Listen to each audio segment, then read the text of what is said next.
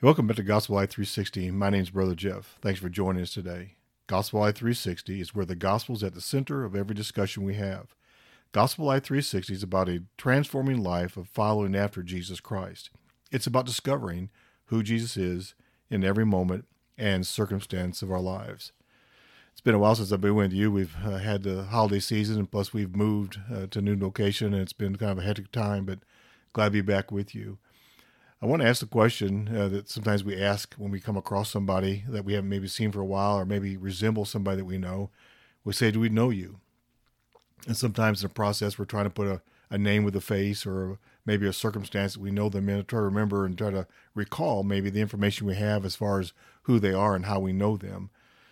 But I think sometimes the question could be even to us, do we know God or does he know us? Jesus said in Matthew chapter 7, that there will be many in that day will come to him and say, Lord, Lord, didn't we do this? And didn't we do that in your name? And he says to them, I never knew you. Away from me, you who practice lawlessness. And so again, we can understand that sometimes we think we know people and then we don't. You know, sometimes people look quite a bit, their features, their mannerisms, and we think we know them. And in reality, they're somebody totally different. And I want to ask the question today, do I know you? Does God know us? And I want to use the gospel as our foundation of asking this question and examining ourselves to answer that question.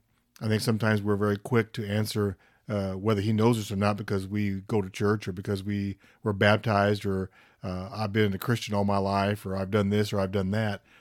But is there really evidence to solidify the fact that we know God and he knows us? In Acts chapter 17, verse 21 through 27, Paul says this, and Paul stood in the midst of the Areopagus, and he said, Men of Athens, he says, I observe that you are very religious in all respects. Again, so he's watching how they're worshiping. He sees the traditions and all their formalities of what they're doing, and he recognizes they're very religious and how they outwardly express these things.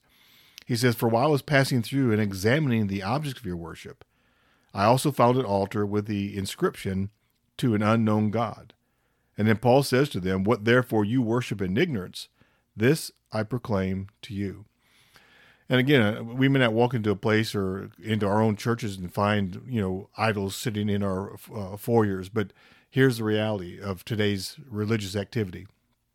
We can have so many formalities and methods and programs and traditions that have become the priority in our observation or our expression of our worship that we can sometimes go through the means and the ways of worship and yet not experience God's presence because he's not there. Remember in Revelation chapter 3, he says, I stand at the door and knock. If somebody would just open up, I would come in. He talked to that church of Laodicea as being lukewarm and thinking that they're okay, but they're not. And so we need to continue to just kind of ask ourselves the question, are we really worshiping an unknown God? Do we know the God we say we believe in? Now, again, we can never know God. We'll never know him completely until we get into glory and see him face to face without our flesh and without our sin, without the world interfering into our efforts of trying to know God. But God gives us the ability, the opportunity to know him personally because we have the Holy Spirit living within us. And he says here, the God who made the world and all the things in it, since he is Lord of heaven and earth, he says he does not dwell in temples made with hands. And he says, and neither is he served by human hands, as though he needed anything, since he himself gives to life all life and breath and all things. And so again, God doesn't need us. It's not like we know him because we're doing things for him. God desires a relationship with us. Now, he does work through us and accomplish things through us, but he doesn't need us. And I think sometimes we justify our thinking that we know God because we're doing certain things. And in reality, again, God gives everything life and breath. He's given us the boundaries of our life. He's set aside the things in our lives. He's given us talents and given us abilities. He gives us every breath and every heartbeat. And so it's God who's working through us. So he doesn't need us. And so we can't base our do we know you based upon what we're doing, but in the relationship that we have with him. It says, and he made one out of one every nation and mankind to live on the face of the earth. He says, having determined their appointed times and their boundaries of habitation. So that, in verse 27, so that they should seek God, if perhaps they might grope for him and find him, though he is not very far from any one of us. And so again, God is, though he seems to be distant, far away, he's never far away from us. He's right there. He sees the motives and the intentions of our hearts. The psalmist talked about the fact, if I could just go to the depths of the sea or go to the darkest place on earth, he said, thou art there, because darkness is light to you. We cannot hide from God. We cannot run from God. He's always there. But he says, if we know him, if we truly know him, there should be an evidence of that, of how we pursue him and seek him and desire to know more of him. You know, the people we maybe somebody you dated before, and in the process of knowing them, you wanted to spend more and more time with them because you wanted to get to know them. And that's what God says. You don't know me fully. My thoughts are not your thoughts. My ways are not your ways. And then he says, but if you really know me and I know you, you're going to pursue me. You're going to seek and desire to know more about me. If you remember the story in John chapter 4 of the woman at the well with Jesus, they get in this discussion about, he says, you want to drink of water and you'll never thirst again. And he said, but first bring your husband. And she says, well, I have no husband. And the minute she understands and feels a conviction, she wants to change the subject to where we worship. She says, we worship here, but you people say you worship over there. And Jesus says this, he says, you worship that which you do not know. He says, but we worship that which we know, for salvation is from the Jews. He says, but an hour is coming, and it now is, when the true worshipers shall worship the Father in spirit and in truth. For such people, the Father seeks to be his worshipers. God is spirit, and those who worship him must worship him in spirit and in truth. Again, so when we come to a place of worship, and to come to a place where we gather together to seek God's face, so I think sometimes we lose perception of what we're there for.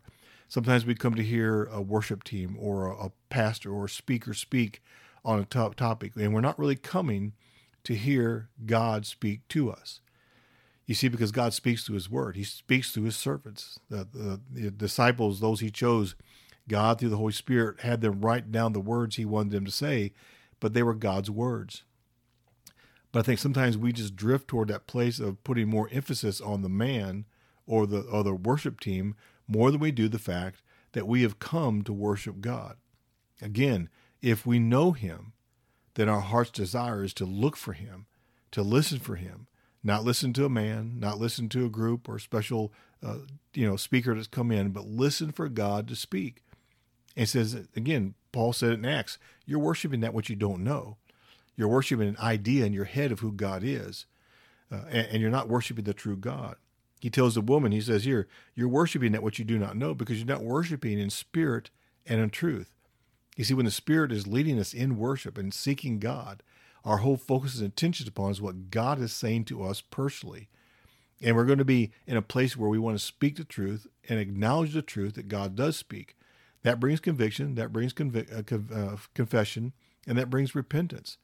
And so in the process of knowing God and him knowing us, God is transforming us. And in the process of transforming us, there's going to be this relationship where he reveals himself and in the process reveals our flesh that's in the way. And that brings conviction. In 1 Corinthians chapter 1, verse 21 and 22, he says, for since in the wisdom of God, the world through its wisdom did not come to know God.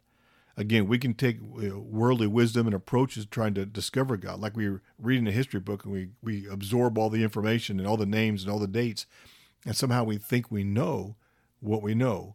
But God says in the process of man trying to pursue God this way, he doesn't find him. He says, again, for since in the wisdom of God, the world through its wisdom did not come to know God, but God was well pleased through the foolishness of the message, the gospel, preached to save those who believe. Again, God, sometimes even disciples ask Jesus, why do you speak in parables? Because God wanted this mystery, this knowledge of him, not to be something that man can achieve by his own pursuits, but by the Holy Spirit revealing it to him. And so this knowledge of knowing God and him knowing us comes to that relationship of the Holy Spirit working in our lives. In Jeremiah chapter 7, verse 22 through 24, or 23 through 24, it says this, by this is what I commanded them, saying, obey my voice, and I will be your God, and you will be my people, and you will walk in all the way which I command you, that it may be well with you. Then in verse 24, he says, but yet they did not obey or incline their ear, but they walked in their own counsel, their own understanding, their own wisdom, and in the stubbornness of their evil heart. And the word evil basically means unbelief. They walked in the stubbornness of their unbelieving heart, and they went backward instead of forward. Again, God's purpose was not just for us to have a sin management thing that we could work and do better and try to make ourselves better people in this world. God came into us with his salvation that he might transform us into the image of Christ. And if we're not moving forward, we don't see the transformation going on because God's working, because we know him and he knows us, then we need to examine what we really have. In Romans 1, verse 20 through 23, it says, for even though they knew God intellectually, they did not honor him as God or give thanks, but they became what? Futile, empty in their speculations, and in their foolish heart was darkened. Professing to be wise, understanding, thinking they know God, they became fools. And they exchanged the glory of the incorruptible God, knowing this incorruptible God, for an image in the form of corruptible man. In other words, man says he believes in God, but in reality, he's only taken the aspects of God that he wants so he can still continue to live the life he wants. And so we kind of chip away and we kind of, carve away the things that we don't like or are too uncomfortable for us, but yet we still say we believe in God. And so we've exchanged the glory for the incorruptible God for the one that we want to believe in. So again, do you know God, and does he know you? Do I know you, God says. In 2 Corinthians chapter 4, verse 3 through 7, it says, even if our gospel is veiled, it is veiled to those who are perishing, in whose case the God of this world has blinded the minds of the what? The unbelieving, those who have chosen not to believe. Satan has access to the fact that he can blind them and harden their hearts even further. He says that they might not see the light of the gospel of the glory of Christ, who is the image of God. Again, to know God is to see God, to see Christ, to see who he really is and what he's done for us, and that he is the exalted one, the righteous one. It says, and for we do not preach ourselves, but we preach Christ Jesus as Lord, and ourselves as just bondservants for Jesus' sake. For God, who said, light shall shine out of darkness, is the one who is shown in our hearts to give the light of the knowledge of the glory of God in the face of Christ. Again, this whole pursuit of God is this us not trying to intellectually rationalize or try to find the answer, but for the Holy Spirit to open our eyes to see the light of the glory of Christ, of who he really is, and confess and repent and come to him for his salvation. And that's what God's called us to. But we have this treasure in earthen vessels, that the surpassing greatness of the power may be of God and not ourselves. Again, it's not a personal intellectual pursuit that we follow after, but it's only through God's grace and his love coming toward us to reveal himself to us through the Holy Spirit, convicting our hearts of our sinfulness and our lostness, and then giving us the grace to receive him that by faith, this salvation he's offered to us. In John 17, this prayer that Jesus has toward the Father, in verses 25 and 26, he says this, O righteous Father, although the world has not known thee, yet I have known thee. And these, speaking of his disciples, have known that thou didst send me. And I have made thy name known to them, and will make it known, continue to make it known, revealing yourself to them, that the love wherewith you love me, that they may be, that love may be in them also, and I in them. Again, this do I know you is all about, again, the personal indwelling presence of God in us through the Holy Spirit, Christ in us, the hope of glory. That's what it means to know him and for him to know us. I'm going to close here with 1 John chapter 5, verse 19 and 20. He says, we know that we are of God. So that's the question. Do you know that you know that you know we are of God? Not that you know a lot about God, but can you honestly say the Holy Spirit has revealed himself, and with your spirit and his spirit has made known that you are a child of God? We know that we are of God, and the whole world lies in the power of the evil one. And we know that the Son of God has come and has given us understanding in order that we might know him, Jesus Christ, who is true, and we are in him who is true, in his Son, Jesus Christ. This is the true God, and this is eternal life. John 17:3 describes what eternal life is. This is eternal life, that we may know him, the only true God, and Jesus Christ, whom thou hast sent. God is saying, do I know you? And do you know him? God bless, and this is the gospel.